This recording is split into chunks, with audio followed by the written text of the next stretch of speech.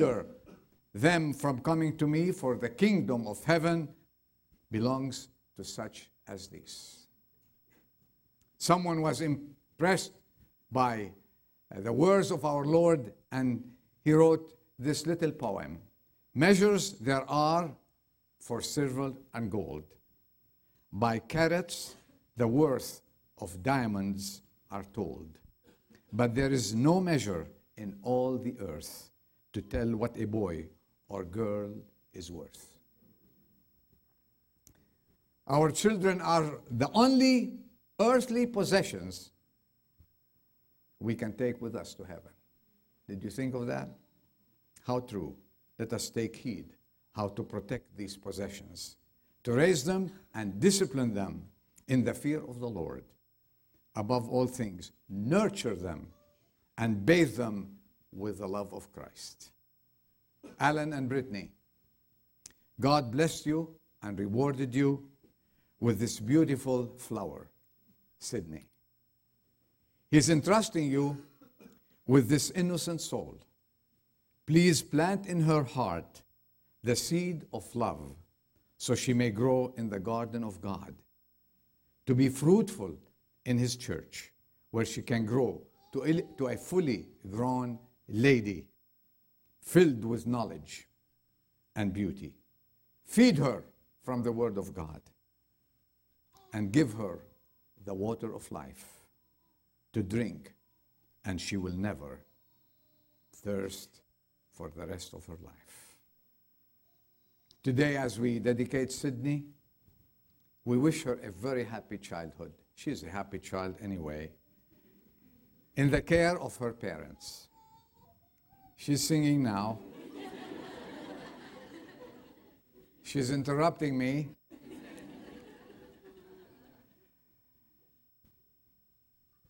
We also wish her for a long life, Alan and Brittany, filled with useful service and love to our Lord and Savior Jesus Christ. It is your responsibility to train her to love the Lord.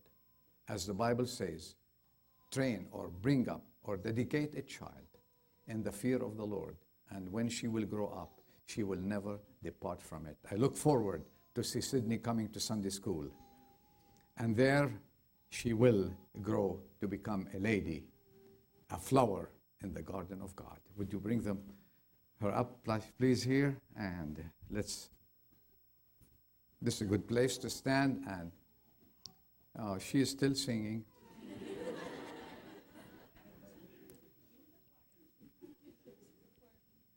Well, her parents are in the choir, and she's practicing anyway. Isn't she beautiful? Let's bow our heads and dedicate her to the Lord this morning. Our Father, how thankful we are, how privileged we are to have children, the gift of, this is a miracle, the miracle of creation, the gift of gifts, and no one can imitate or come close. We thank you for Sydney.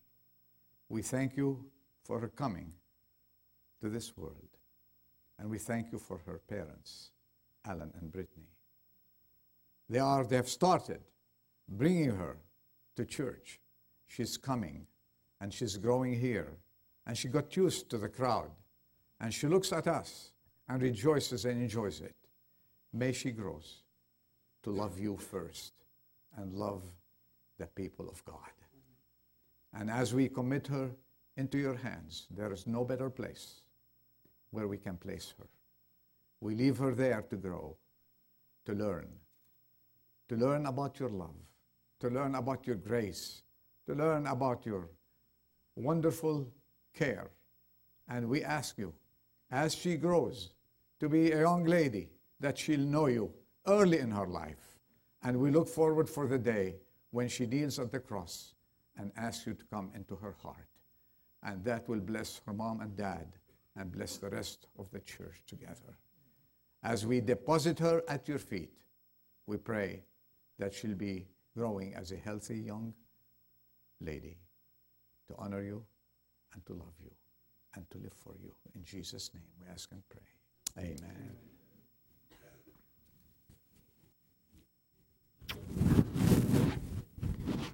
How do you like that?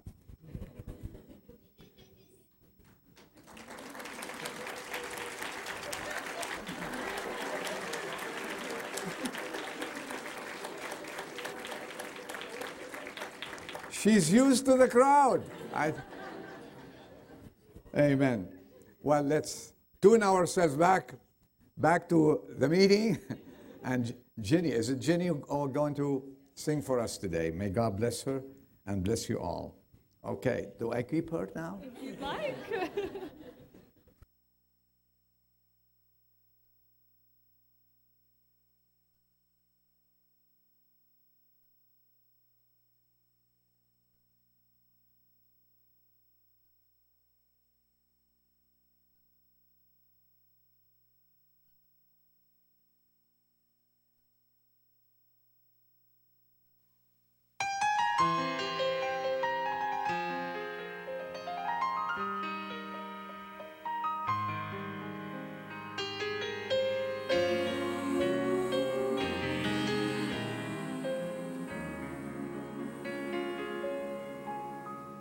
I would love to tell you what I think of Jesus, since I found in him a friend so strong and true. I would tell you how he changed my life completely. He did something that no other friend could do. No one ever cared for me like Jesus. There's no other friend so kind as he. No one else could take the sin and darkness from me. Oh, how much he cared for me. Oh, how much he cared for me.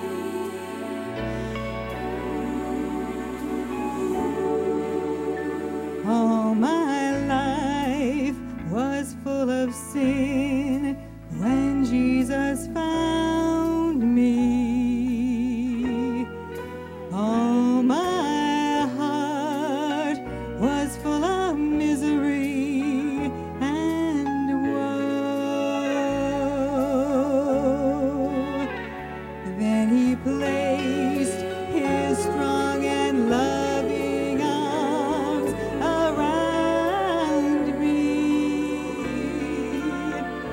and he led me in the way I ought to go.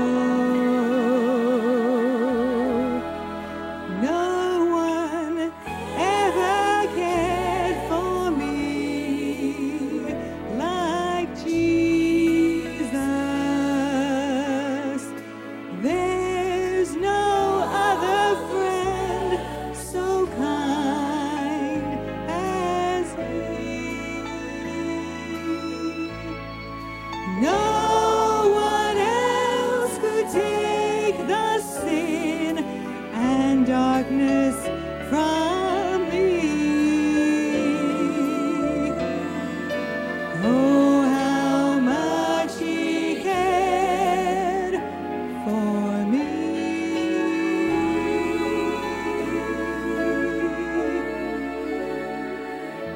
Oh, how much he cared for me.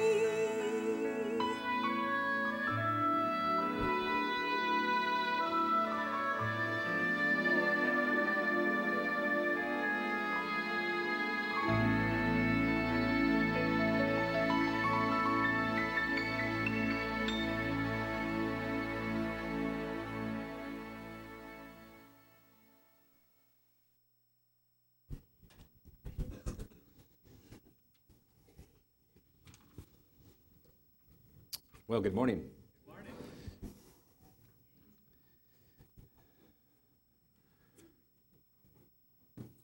Turn your Bibles, if you would, please, to Exodus chapter 15. This is in the Old Testament, second book in the Bible.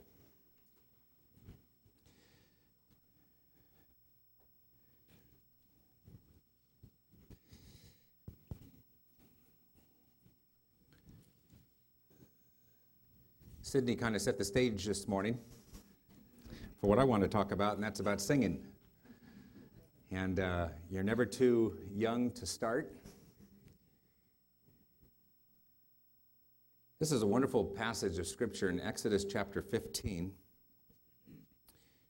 Really, it's just called the Song of Moses, and it's kind of unique because, there we go.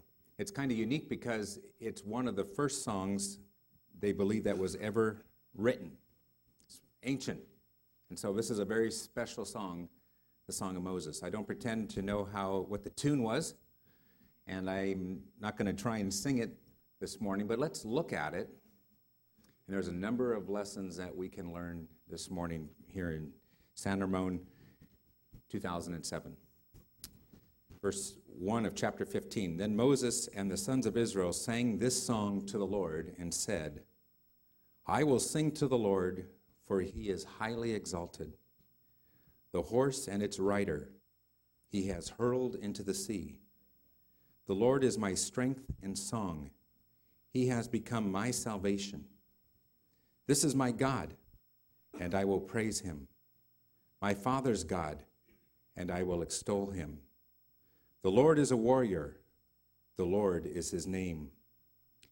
Pharaoh's chariots and his army he has cast into the sea, and the choicest of his officers are drowned in the Red Sea. The deeps cover them. They went down into the depths like a stone. Your right hand, O Lord, is majestic in power. Your right hand, O Lord, shatters the enemy, and in the greatness of your excellence you overthrow those who rise up against you. You send forth your burning anger, and it consumes them as chaff. At the blast of your nostrils the waters were piled up. The flowing waters stood up like a heap. The deeps were congealed in the heart of the sea. The enemy said, I will pursue, I will overtake, I will divide the spoil. My desires shall be gratified against them. I will draw out my sword, my hand will destroy them. Verse 10, you blew with your wind. The sea covered them. They sank like lead in the mighty waters.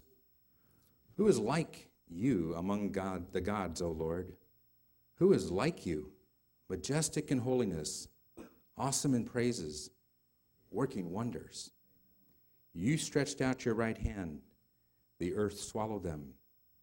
In your loving kindness, you have led the people whom you have redeemed. In your strength, you have guided them to your holy habitation. I think I'll just stop right there for time, and there's just a little bit more on it, but that's enough for us to begin to digest and chew on this morning. I don't know about you, but I love music. And I find that there's less and less that I want to listen to that's on the car radio when I'm surfing and just flipping through. There's very little, really, that makes much of an impact when I'm listening to it. But isn't it true, when you think of all of the different songs and hymns and spiritual songs that have been recorded that are about our God, that they minister to our heart in a way that really no secular song can? They really do. And it's a wonderful thing now, isn't it, that we have that wonderful little thing called an iPod. And we can download music in the right way, and we can, while we're on our exercise and treadmill and so forth, we can be listening to wonderful, edifying music that praises God and worships him and causes our eyes to be on him, or on a message of Scripture, or in a sermon for that matter. This is an interesting, very, very interesting passage of Scripture, because really it's like, if you like, the beginning of praise in verses 1 and 2.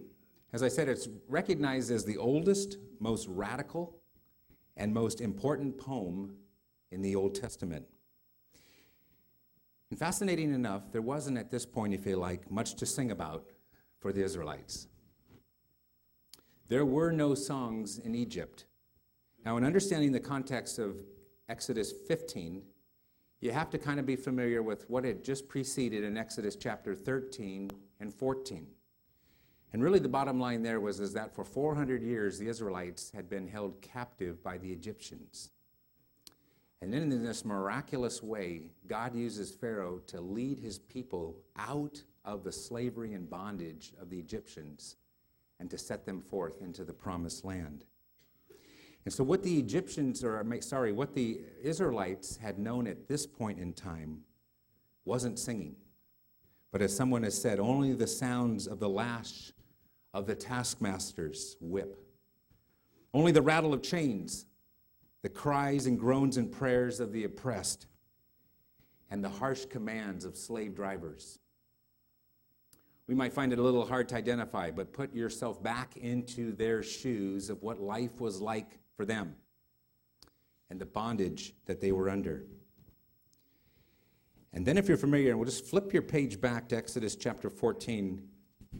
It's this most fascinating passage of Scripture, and I spoke on this several years ago, so I'm not going to speak on it again due to time. But it's amazing because in Exodus chapter 14, verse 1, the Israelites are camped. And they're at this location, if you like, where they've got the Red Sea in front of them. They've got mountains on one side. They've got a desert on another. And then, unfortunately, from their perspective, all of a sudden they get wind of the fact that Pharaoh's changed his mind. And he's coming with his mighty army, and he's coming back. And he's coming after them. So behind them, they've got this first-class army of the Egyptians coming at them. So they've got the sea, and they've got the mountains, and they've got the desert, and they got an army, and they feel like they have nowhere to go. And if you have a chance, and if you're not familiar with the story, God miraculously divides the sea, and he allows the Israelites to pass through, and Pharaoh's army, and as it says in verse 6 of chapter 14, the 600 select chariots and all the other chariots of Egypt with officers all over them, this big crowd, this big battalion, if you like, of troops is drowned in the sea, and yet the Israelites were able to cross through as though it was dry land. And so, if you'd been there and you had seen that mighty miracle happen, you can understand that you have Exodus chapter 15 and you have verse 1. Then Moses and the sons of Israel sang this song to the Lord, and I get the sense that it was a spontaneous song. This wasn't something that they had prescribed or written down in advance. It came.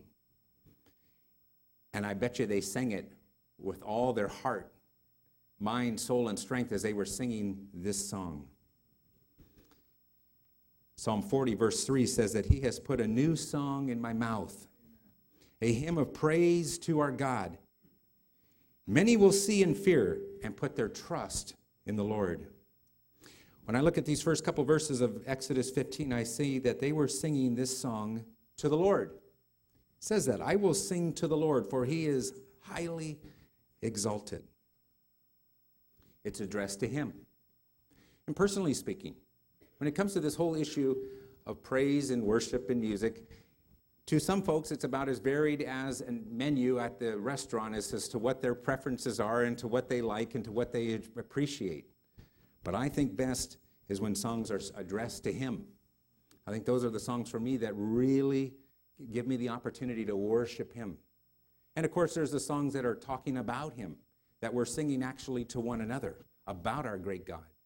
But for me, the songs that I love best in the hymns are the ones where I am addressing him in praise and worship, adoration, declaring something of his attributes and of his works. And remember, when we sing, whether it's on Sunday morning at the breaking of bread or whenever it is this morning for our first song, that he's the audience. He's listening. And I know we're a little bit sensitive at times about the tone of our song and how we think we can't hold a tune, and maybe we can't. But you know what? He doesn't care. He doesn't care. He's looking at our heart, and we're able to sing something. You know, a lot of folk really don't have a whole lot to sing about in the world. And the interesting thing is we're going to see, as a direct result of what God does, the natural response, or if you like, the supernatural response for his people, is to sing. If you count all the verses of Scripture, you look particularly the Psalms, and you look at all the references to singing. It's something that people of God enjoy and that God wants us to do. They praise God because He did something. He did something in their lives that Israel knew that they could not do. This was a huge, huge victory. The Egyptian war machine was stopped right in its tracks. It was the top of the line at its time. This wasn't some renegade army, some ragtag little operation here. This was the cream of the crop with troops. And yet God showed His power. And He says in this song, verse 2, "The Lord is my strength and my song." They understood that it was Him who had accomplished this. Then they went on to say in verse 2, "And He has become my salvation." Isn't that a wonderful phrase? That the people of God all throughout the generations can identify with this. That God has become, look at the word, not our, which is true, but it's even more personal than that. He's become my salvation. It's very personal. What they were saying there and what we're saying when we say that today in 2007, going fast forward, is that we realize that we cannot save ourselves. But God must become our salvation. He has to become that.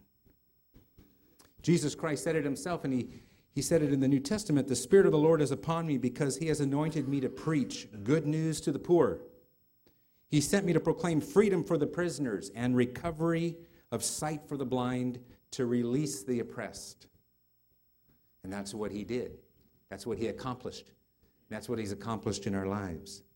If you look at verse 30 and 31 of chapter 14, there's a picture of salvation in the words of Exodus 14, verse 30. "Thus the Lord saved Israel that day from the hand of the Egyptians.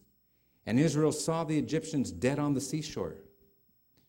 And when Israel saw the great power which the Lord had used against the Egyptians, the people feared the Lord, and they believed in the Lord and His servant Moses." It says it. That's how you're saved. You place your trust. You believe in the Lord. And that's how it's accomplished. Last Sunday morning I had to work, and I always prefer, obviously, to be with God's people, but I have to work some Sundays, and it was a blessed, if I have to be somewhere, it was a good couple of hours, because I was with somebody who's seeking the Lord, who's interested in spiritual things, and I was working with another person who was a Christian. So they're the three of us. And from 6 o'clock in the morning till about 8:30, it was relatively quiet, and we were able to have our own service, if you like, for 2.5 hours. And this one particular fellow who's a police officer who's working in dispatch is reading a book called Jesus for Dummies right now. I didn't know it's out there, but it is. It's one of these yellow books, and he's reading it, and he and I have been meeting for a couple of years, talking about Jesus Christ and His work. It's kind of a one step forward, two step backward, sometimes kind of relationship for the last couple of years. But we started talking about these things. And more interesting to me than actually what he was saying last Sunday was something that the other dispatcher said. Because she said, "You know, Randy, I'm going to be giving my testimony." She lives out in Tracy. And I said, "I'm really kind of curious. What is your testimony? Tell me your testimony. Tell me your story." And she said, and this was the part that was very encouraging and interesting. She and I had a conversation back in 1999 on the telephone. I remember it well. She knew where she was in her house, and I knew where I was in my house. We were talking for 90 minutes on the phone. And I remember, and I don't remember, to be honest, the specifics, but I was obviously or apparently going over the gospel. And I had known from talking to her that she had been placing her trust in church attendance and good works, coupled with a belief of some kind. Something happened there, and the Spirit of the Lord was speaking through me, and I don't even know what it was. Maybe it was a verse of Scripture, but all of a sudden she started to weep on the phone. And at that point, you know, it's a little uncomfortable when somebody starts weeping on the phone and you're not too sure what to do, and I just let her weep. Since that time, she kind of had gone back and forth, and she said last Sunday that in her testimony, when she became a Christian was on that phone call. And that was encouraging, because I personally believe that too. But she needed to understand that her salvation was not in good works, but that it was through trusting in the Lord Jesus Christ. And that's exactly what she did. And it was so awesome because it happened on a phone call where I could see, could not see, but I could imagine and visualize a light bulb went on. It turned on in the head, and it transferred down into the heart, where she understood that Christ was not just a Savior, but was hers. And the embarrassment, if you like, and where she had to humble herself, and this was the hard part for a number of years, was to be able to say, you know what? I thought I knew. I thought I was a Christian. I thought I had professed in Christ. But actually, in all honesty, I hadn't, and it was in 1999 when I did, even though I'd been going to church for years prior. That's what God needs to do in our lives, isn't it? Humble us. Break us to the point to where we're ready to receive him. Has the Lord Jesus become your salvation, as the Israelites sang here? If he has, when would you say that was? Do you know? Then in verses 3 down to verses 13 or so, we were looking at just kind of, again, who were they praising? The object of their praise, the object of their song is the Lord himself. It's nothing of self. It's not a self here at all, but it's all of God. Their names, and for that matter, as someone has said, our names don't even appear in the small print of the credits when a movie is over. You know, you ever watch a movie, if you stay for the very end, and that thing is just flying, you know, up with the credits, and there's hundreds of people.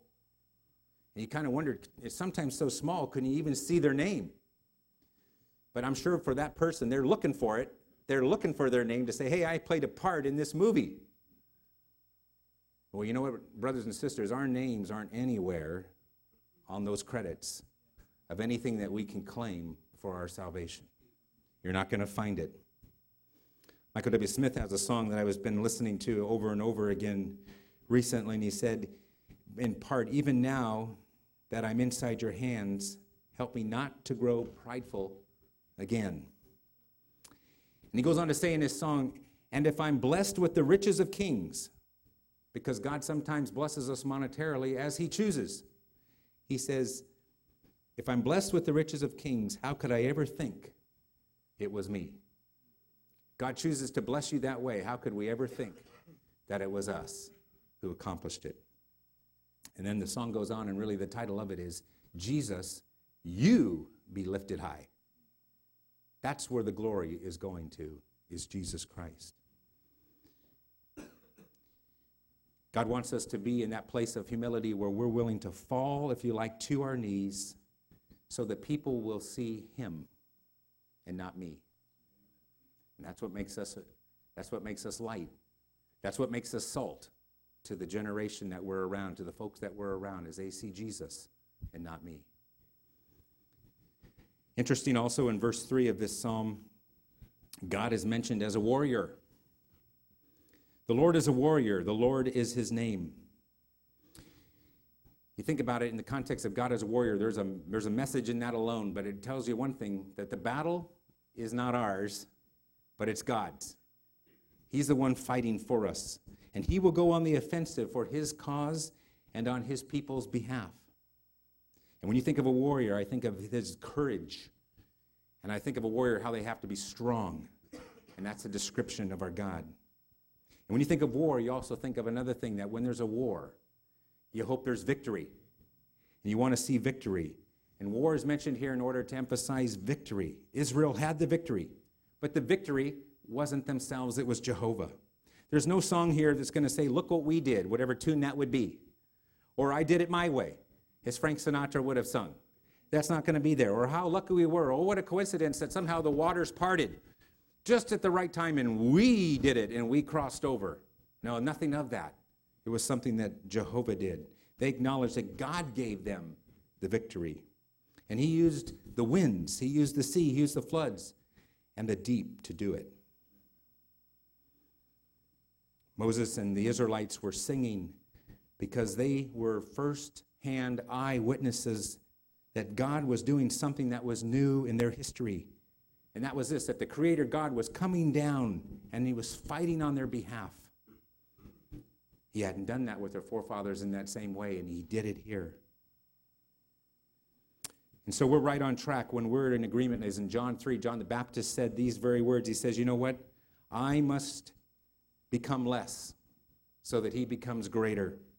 He must increase, and I must decrease.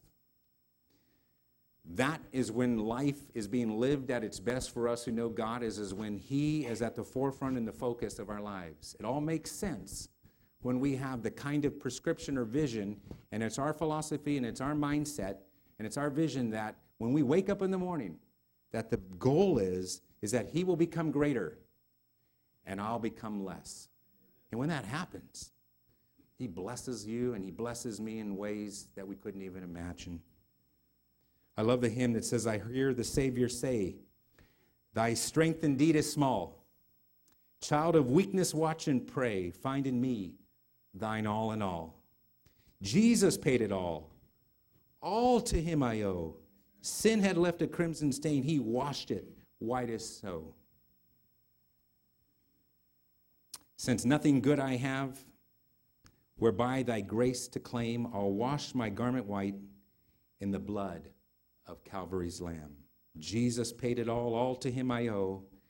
Sin had left a crimson stain. He washed it white as snow. Are we coming to a place where we realize that we are indeed nothing without him? Are we growing in humility and appreciating his grace, that undeserved kindness of God, like how he displayed it here to the Israelites, and as a result caused them to sing this wonderful, ancient, and historic song? Don't you think that Israel, as they were watching this, standing on the banks of that Red Sea, that they knew thankfulness and gratitude in a way that she had never known before? And I don't know about you, but when I meditate on this passage, and I think of the fact that there were these Egyptian bodies that are up along the waves, drowned, all of that destruction, all that sobering death, that it was in fact a costly redemption for them. Our freedom, the freedom that you have as a believer in Jesus Christ today, that costs the Savior. Free for us, as someone has said, costly for him. And so at the core and the center, if you like, of their theology and of this song is that they are acknowledging and exalting God as above all the gods, all the so-called gods that are out there. And they said it in verse 11 and 12. Who is like among you the gods, O Lord? Who is like you? Majestic in holiness, awesome in praises, working wonders. And the answer is, there is no one like you. There is absolutely no one. There's a couple of things that God clearly did here that they sang about, and that was one, deliverance,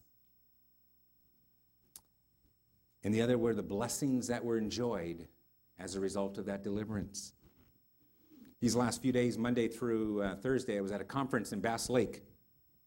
Never knew where Bass Lake was, off of Highway 49. It was a conference for dispatchers who are involved with SWAT teams, and so there's about 145 of us from 11 states that were meeting for 4 days. One day, we met for 5.5 hours, it was kind of long, listening to one of the dispatchers from Jefferson County Sheriff's Department who was working on the day of the Columbine shooting in 1999. And she went over the details of that day from start to finish. Included were phone calls of some of the kids calling in from the library and the cafeteria and hearing all of the destruction and all of the terror, as well as all the gunshot rapid fire that you could hear on the phone calls. And then the next day, went to a class for 4 hours on terrorism and listened to 4 hours worth of terrorism and more phone calls of people that were trapped in the World Trade Center. And some of the phone calls of that on the 105th floor of listening to people saying they didn't want to die and saying that the smoke was so intense and it was so hot and all the terror and all of that. And You thought, wow, what a great conference you were at. And it really was kind of sobering, to say the least. What I thought about when I was listening to all this horror and all this evil and all this tragedy and sadness was, I'm so glad that I've been delivered. So glad, I'm sure, for the folks who were in those situations to have been delivered and rescued from that, and that was not their fate. God in his sovereign power was in control, and he allowed a number of folk to be safe that day. Well, the Israelites in Exodus 15, they realized that they had just come very, very, very close to death, and yet God had delivered them. Verses 1, 6, and 7 bring that out. And then they experienced, as a result of the deliverance, the wonderful blessings. And really, it is just a picture of the Christian life, isn't it? God has delivered us from our sin. Jesus Christ is the one that's gone in our place.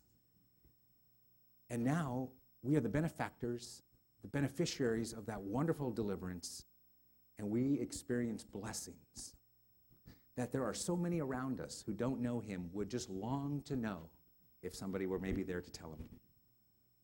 One of the conferences I went to and the courses was on stress maintenance, healthy living, and how to cope with all the stuff that you hear. And a lot of folk, turn to alcohol. A lot of people and first responders turn to drugs. Marriages break up. A lot of stuff goes on from all the stress. And as I was sitting there, I was thinking, I've been in this business for 16, 17 years, and it hasn't affected me in the same way of some of those tragic examples of how it affects others, and I attribute that to the Lord Jesus. I really do. I can't take anything of pride or claim in that, but it's God who gives me the ability to keep on an even keel and be able to know when to shut off and when to turn on. One of the last exercises she asked us to do, and I didn't know what she was doing really, but she's one of these professionals that meets with people for peer support who hadn't been in critical incidents and so forth, shootings and grief and death. She said, write a circle. So I draw a circle. So I drew one, and she said, put in that circle the people who are significant in your life, the things and the people that matter to you. So immediately, nobody had to tell me. Father, Son, and Spirit were my first three. And then my spouse, and then my kids, and then my church family, both locations that I have, and then my coworkers, and a couple of other things. And then she said, now, with a star, right away, go to the star, the first thing that matters to you the most. And right away, the pen went to Jesus Christ. Because she said, what if that star, if that thing you clicked on, that moon or that star, if that were removed from your life, what difference would it make? And I thought, if that star, if Jesus Christ were removed out of that circle in my life, I would absolutely not know what to do. I wouldn't know how to live. I wouldn't know how to cope. I couldn't understand, frankly, the reason for living if it wasn't for Jesus. In closing, brothers and sisters, there's also an eternal value in praise. If you scoot down in your text to verse 18, they continue singing, the Lord shall reign forever and ever. I don't know about you, but in my way I kind of see the world today, it seems like there's a loss of continuity in our world today. Even on sports teams, people change teams on football and basketball and baseball so quick I can't really get identified with the team any longer because people are moving so quickly for a better salary. It seems like whatever is the newest and the best is what matters. People leave houses quicker. People change jobs faster. There's just this loss of continuity, of continuity, if you like. And wouldn't we like to invest our lives in something glorious that will endure beyond tomorrow, that won't fade away? Egypt kept Israel captive for 400 years. However, God had the last word on that.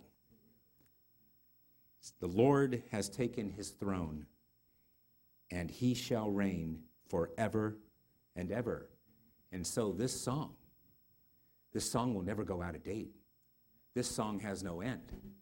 This song is going to be a best number one hit for us forever and ever. And a matter of fact, in closing, it's very interesting in that in John, in the book of Revelation, it tells us in Revelation, it's in chapter 15, that when time ends, as we know it, and we step into eternity, we will find ourselves not by the Red Sea, but by the Sea of Glass, singing this song with the song of the Lamb. Revelation chapter 15, verse 2, and I saw something like a sea of glass mixed with fire, and those who had been victorious over the beast and his image, and the number of his name, standing on the sea of glass, holding harps of God. And they sang the song of Moses, the bondservant of God, and the song of the Lamb, saying, Great and marvelous are your works, O Lord God, the Almighty. Righteous and true are your ways, King of the nations. Psalm 96. Sing to the Lord a new song. Sing to the Lord all the earth. Sing to the Lord, bless his name. Proclaim good tidings of his salvation from day to day. Tell of his glory among the nations, his wonderful deeds among all the peoples. For great is the Lord and greatly to be praised. He is to be feared above all gods. For all the gods of the peoples are idols, but the Lord made the heavens. Splendor and majesty are before him. Strength and beauty are in his sanctuary. Let's this week, as we go about our business, continue to sing to the Lord, continue to praise his name, continue to declare his wonders and his deeds before people who don't know him. God has given us a new song. Let's praise him for it. Father, we thank you. We thank you for the wonderful gift of singing. We thank you that you have, in fact, given us a new song. We love you, Lord Jesus. We thank you for your faithfulness. We thank you for your power displayed here in Exodus. Thank you for the fact that you were their salvation, and we bless you that you are our salvation today. I pray if there's anyone here today that has not been able to say that you are my God, that they have received you as my Savior and Lord. I pray today, even today, they will come and acknowledge and bow before you. Thank you for these dear people. Pray you bless them for the rest of this day and for the week to come. Pray we'll be busy about your business. Pray you'll keep us close to yourself, and you'll help keep us mindful of the tactics and strategies of the enemy, and that we'll just rest in your love. We thank you and we bless you in Jesus' name. Amen.